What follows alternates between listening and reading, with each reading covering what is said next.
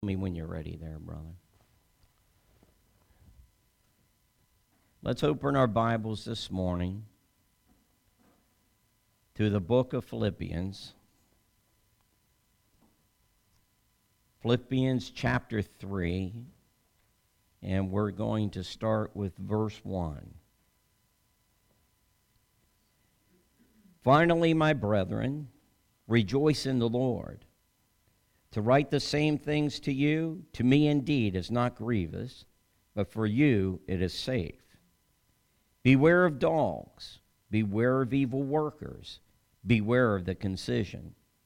For we are the circumcision which worship God in spirit, and rejoice in Christ Jesus, and have no confidence in the flesh. Though I might also have confidence in the flesh, if any other man thinks that he has whereof he might trust in the flesh, I more. Circumcised the 8th day of the stock of Israel, of the tribe of Benjamin, and Hebrew of the Hebrews, as touching the law of Pharisee, concerning zeal, persecuting the church, touching the righteousness which is in the law, blameless. But what things were gained to me, those I counted loss for Christ. Yea, doubtless, I count all things but loss for the excellency of the knowledge of Christ Jesus my Lord, for whom I have suffered the loss of all things, and do count them but dung, that I may win Christ. I want to preach a message out of verse 8 of Philippians chapter 3 with the subject, that I may win Christ. Let's pray. Heavenly Father, I pray that every single person listening to this message, and I pray that you spread this message to many multitudes of people, that when they hear this word, it will enter into their heart and it will change their lives. Father, I pray in the name of Jesus that this will draw many multitudes closer to you, giving them the real meaning and the real purpose of what you've done for us on the cross of Calvary through your Son, Jesus. Help us to understand the gospel, the very intentions of the gospel, the very purpose of it all. And I ask that with the understanding, a great desire will be born in the hearts of those who hear and believe. That desire will drive them on to know you in a greater and a greater way. This is my prayer, Lord, and I ask it in the name of Jesus. Amen. In this chapter, I want to cover a few salient points and then discuss something with purpose. In other words, there's a very purposeful reason for me to pick this scripture today. And when I was praying about it this morning, the Lord almost was driving me in a different direction, but then when I understood what he wanted me to minister this morning, I understood a whole lot better that it's all one message. It's all one piece put together. And when he initially told me to start this message, he told me to remind you that we are living in the last days. And the Bible clearly says what's going to happen in the last days. It says, many will depart from the faith, giving heed to seducing spirits and doctrines of devils. And of course, that particular passage refers to the church, people who are in the church. So in the last days, many shall depart from the faith that are in the church. They will give heed to seducing spirits. In other words, demonic spirits will be leading people in the church away from Christ. And doctrines of devils, and they will do it through subtle teaching and preaching. Okay? Subtle, because unless you really understand the Word of God, unless your roots are nice and deep in the truth, you may not detect what Satan is trying to do to lead you astray. I don't, of course, want you to be led astray. The warnings are even in here in the first part of this passage where it says that beware of dogs, and that means false ministers. Beware of evil workers, beware of the concision. And that's a play on the word of circumcision. The circumcision is one thing. The concision is another. The circumcision is a positive thing. The concision is a negative thing. The circumcision basically, if you understand the Old Testament meaning of circumcision, applies to your heart in the New Testament. What it means is that the flesh in your heart is removed. And that means all your self-effort, all your own plans, and they are given up for God's plans. They're given up for Christ, to live for Him. In other words, a true Christian, they have the goal to live for God now, and only for God, not for themselves at all. Yet the concision is that part of the body that is actually trying to insert works of the flesh and trying to lead you into the works of the flesh and away from the works of the Spirit. Because we know the works of the flesh will not produce anything for the kingdom of God. It will detract from the kingdom of God, the work of God, and it will cause souls not to be saved, but to be lost. And yet this is all done under the preaching and teaching of false ministers. I say all of that to really get into my message. I have to say that first, because we are responsible for what we hear and what we believe. We are responsible.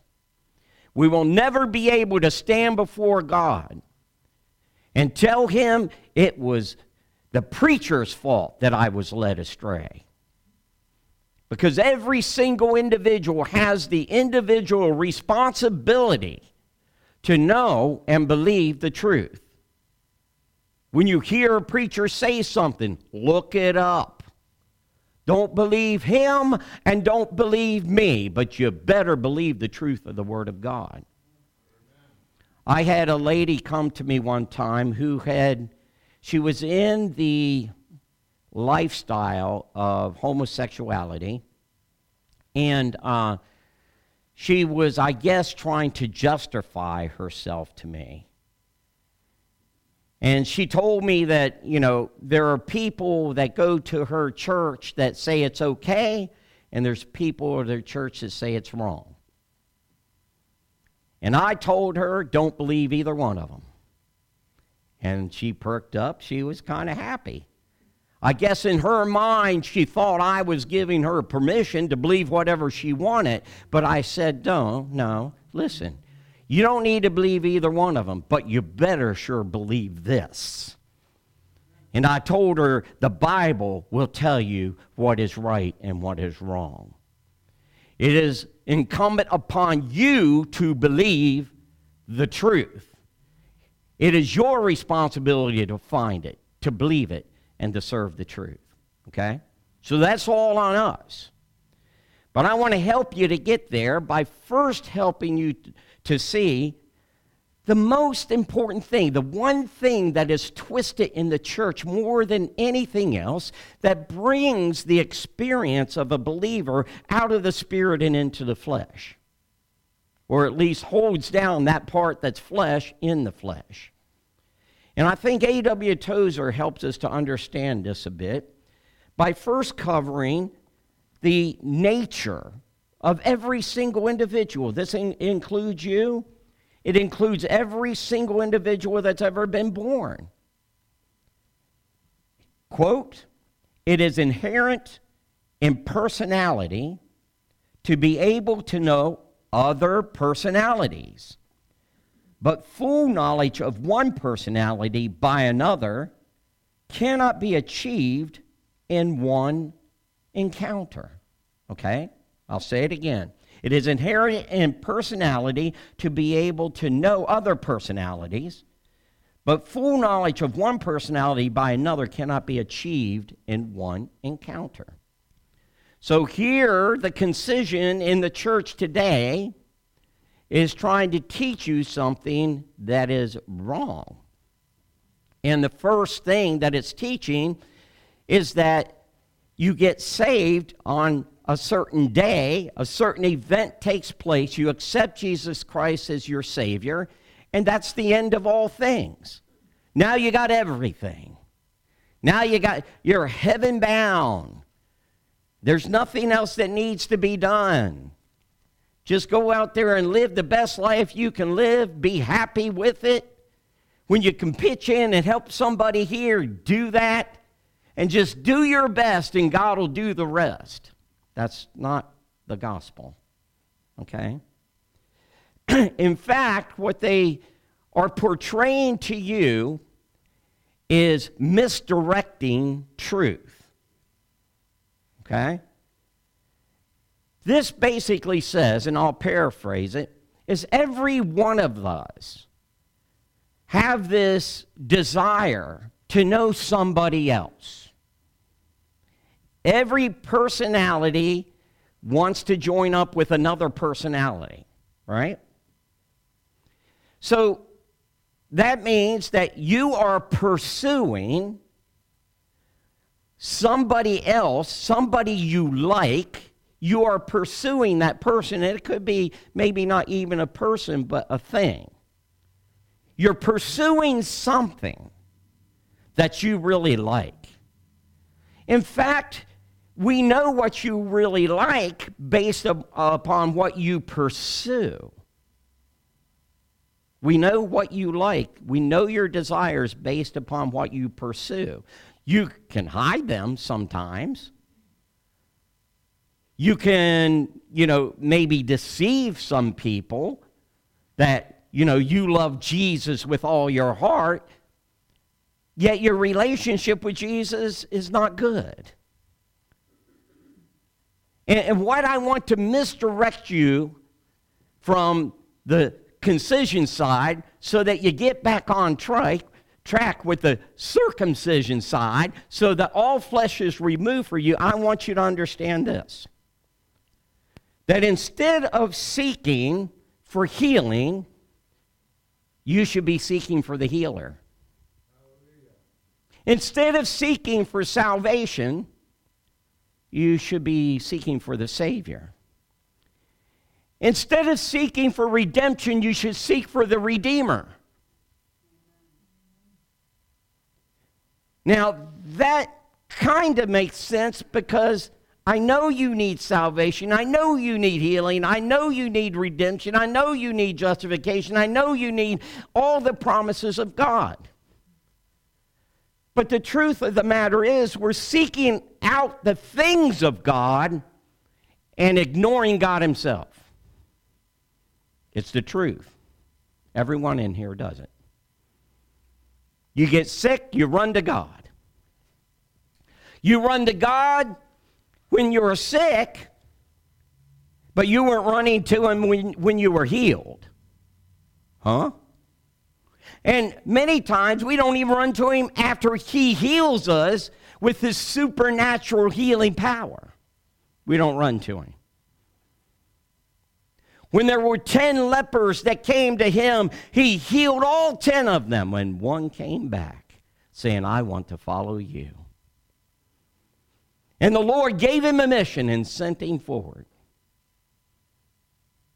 What do you pursue? What do you pursue? You can't fool me. All I got to do is take a snapshot of your day and I know exactly what you pursue. In fact, he goes on to make this statement, that this is how we communicate with God. He says he communicates with us through the avenues of our minds, our wills, and our emotions. Okay? Our minds, our wills, and our emotions. He communicates to us. So, as you can see, he's trying to communicate with us. God is always trying to communicate with you. always. He's trying to communicate with you right now.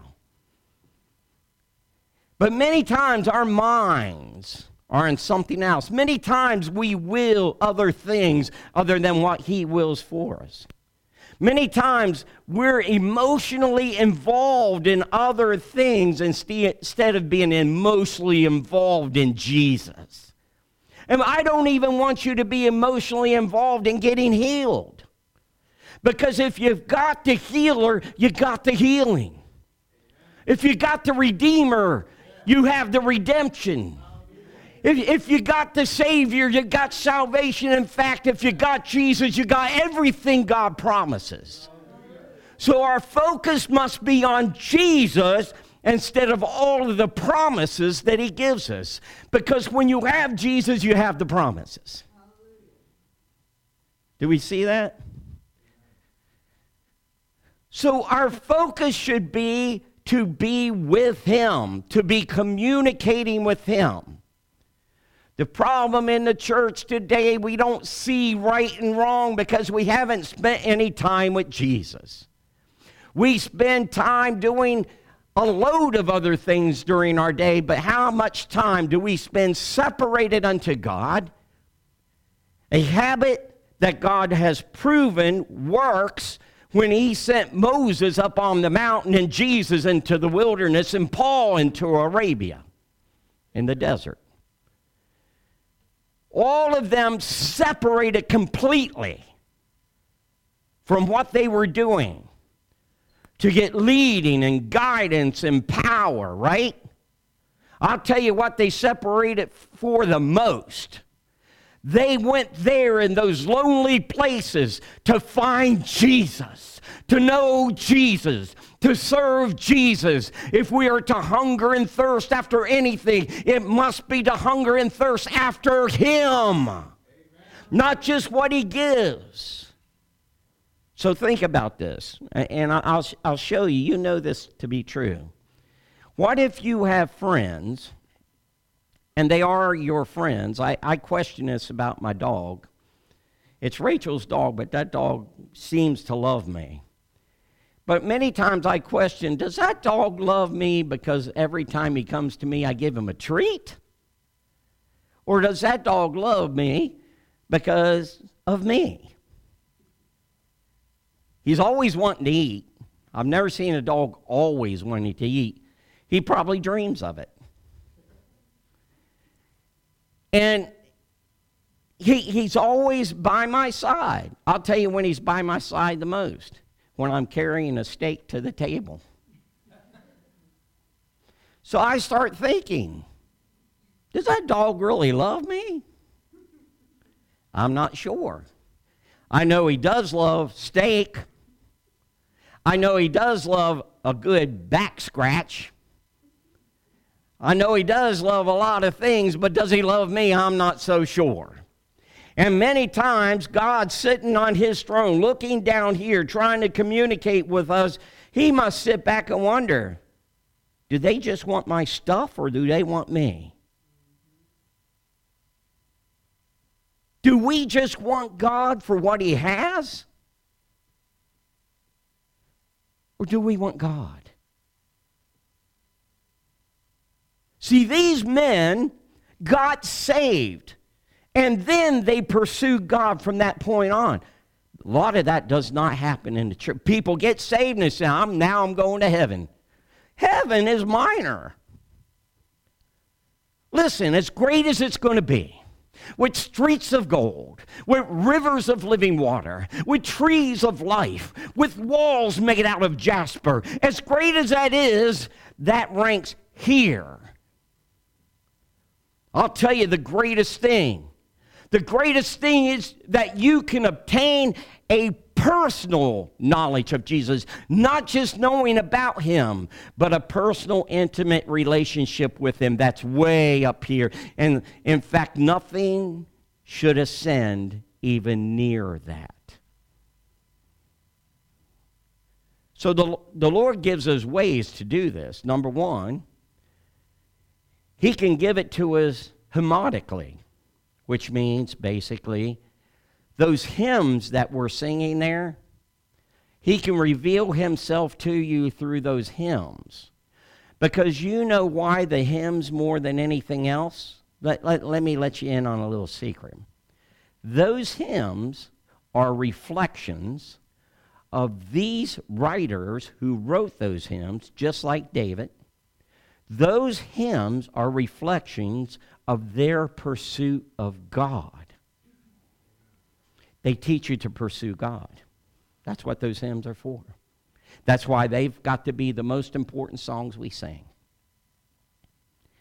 They lead you in a pursuit of God himself, while they mention all the beautiful things he'll do for you. They're leading you to God. They're leading you into an intimate, personal relationship with God. One where communication is both ways. One where consideration is both ways. One where cooperation is both ways. God loves you. And just so happens God's the best thing for you. The one that sits on the right hand of the Father has made the way through the blood he shed at Calvary so that you can go into the throne room of grace, the secret place of the Most High, and meet God and be with God. Because I know what you're doing. The true desires, you're practicing those true desires more than anything else. That's what you're doing. Has anyone ever read their hymn books like a Bible? I would. Read your hymn book like it's a Bible. Those people knew God because they pursued God. They knew God because they pursued God. Your number one reason for existence is to know God. And when you know him, his glory would shine forth in your life. And I'm not talking about knowing about God.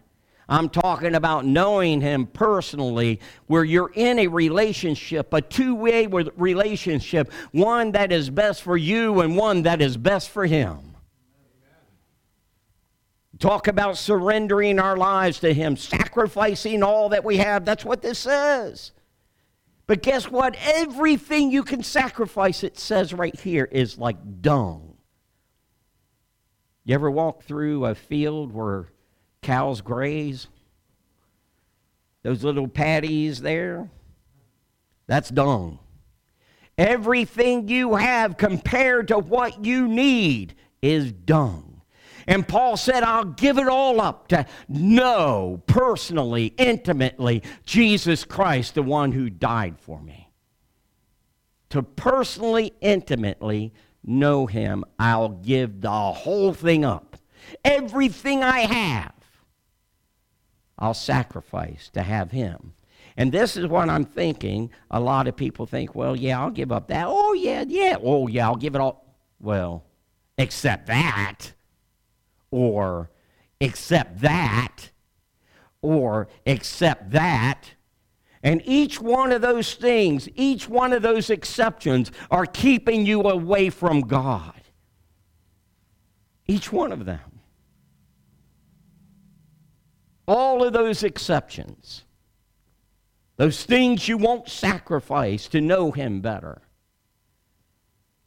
are keeping you from developing a relationship with God.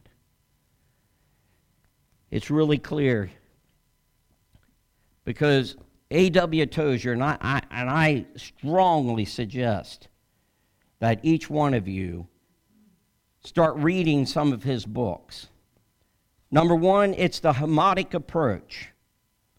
Number two, it is the scriptural approach. In other words, when you pursue a true understanding of the scriptures, you're pursuing God. How do I know that? If you're truly trying to get down to the truth, you're truly trying to get down to Jesus, because he's the way, the truth, and the life. Okay? So scripturally, you can pursue him.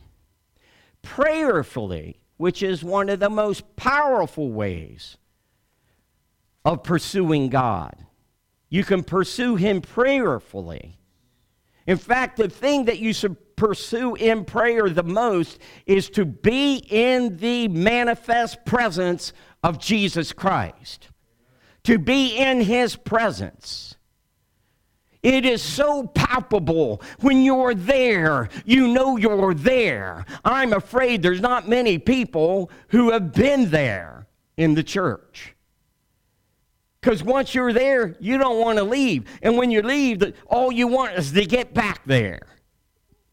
What we have to understand is that salvation is the day that you change from your own pursuits to pursuing God. Hungering and thirsting after Him with all your being. Removing every single obstacle standing in your way. You do that for the other things you love. You do. You won't give them up. I remember when I got saved, there's a lot of things I could give up.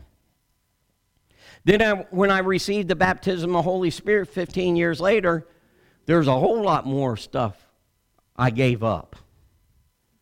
And then God started working on me and has been working on me since that day to give up more and more. Because the more that I give up of that which I have, the more He can give me. He cannot fill a filled cup. In other words, if I fill it up with my own will, my own desires, my own stuff, then He can't put any of His stuff in there. The more I get rid of, the more I consider dung, the more He can give me. People don't like hearing this kind of preaching. Because immediately what goes through their minds are all those things that you need to give up. And you know it too.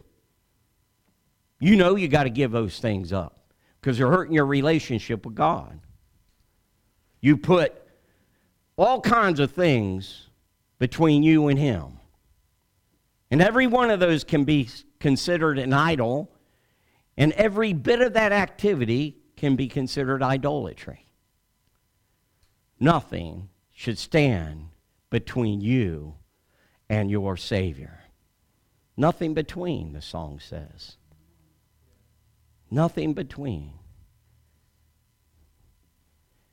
But yet, we live lives with plenty between. Tozer says this: acute desire must be present, or there will be no manifestation of Christ to His people. Did you hear what I said? Tozer says acute desire must be present, or there will be no manifestation of Christ to His people. What's this mean? The desire has got to be overwhelming. And if it's not overwhelming, don't expect Jesus to manifest Himself when you go to prayer or in the Word or anything. Remember, prayer, the hymns, the Bible, all these things, worship, all these things are just avenues. But your desire must be to go to church for the right reason. That's to know Jesus better, intimately and personally. Not just the words. To pray, to know Him better. To separate from things, to know Him better. To sacrifice things, to know Him better. All of it to know Him better.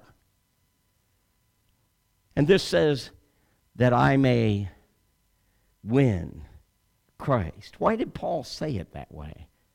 How about so that I may have a relationship with Jesus? Why did Paul say that I may win Christ? Think about that for a second. Why did he say that I may win Christ? Listen to this. He says, the simplicity which is in Christ is rarely found among us.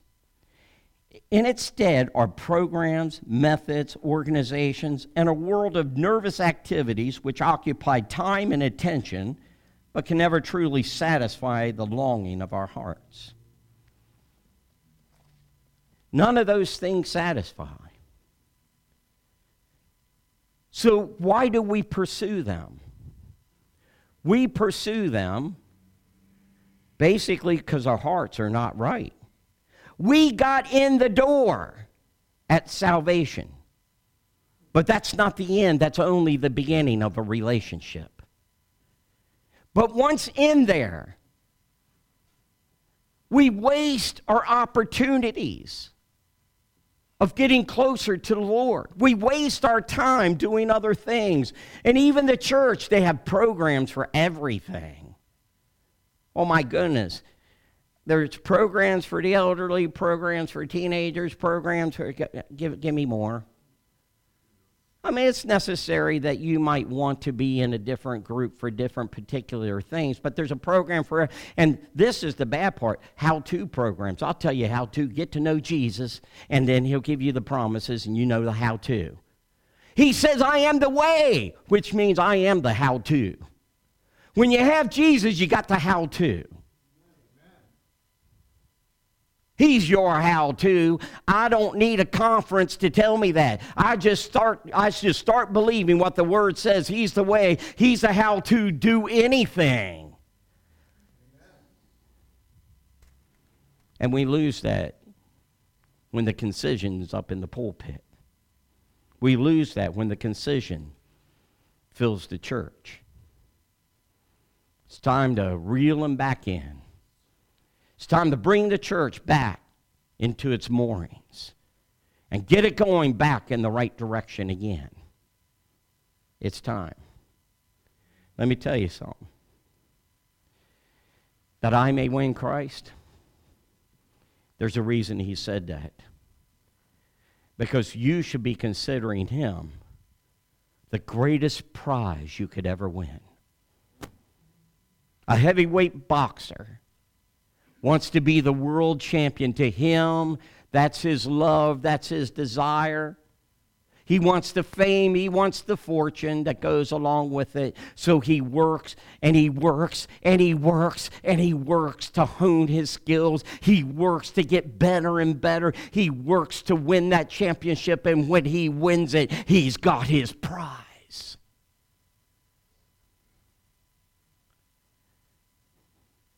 Guess what? How about those in the past that won that aren't alive anymore? They lost their prize. You don't take those prizes to the grave.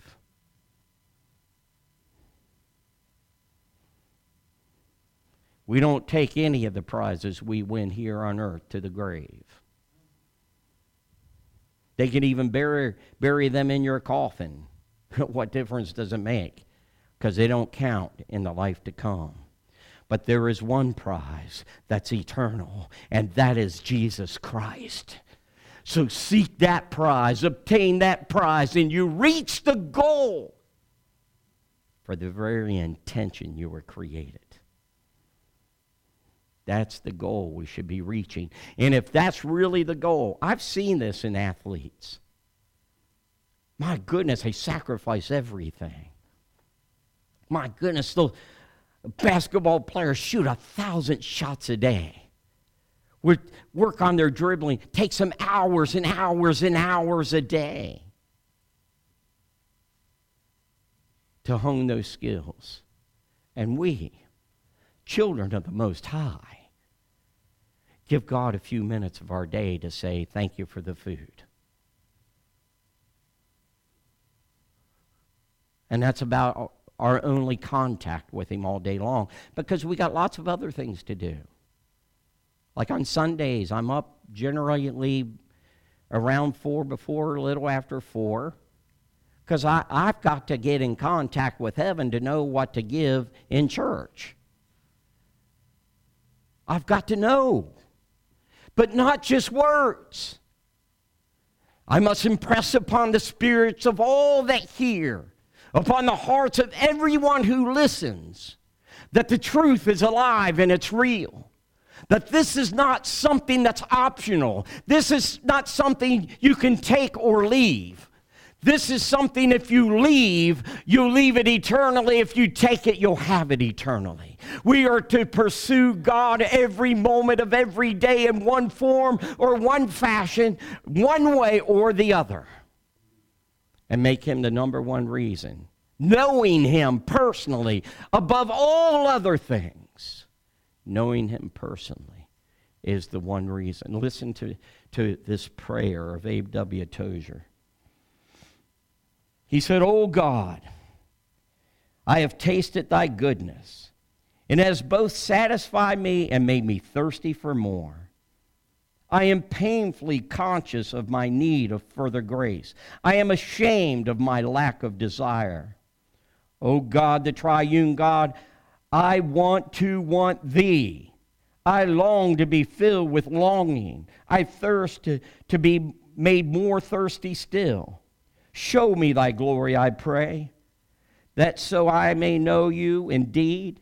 Begin in mercy a new work of love within me. Say to my soul, rise up, my love, my fair one, and come away. Then give me grace to rise and follow you. Follow you up from the misty lowland where I've wandered so long. In Jesus' name, amen." What is your prayer? The altars are open.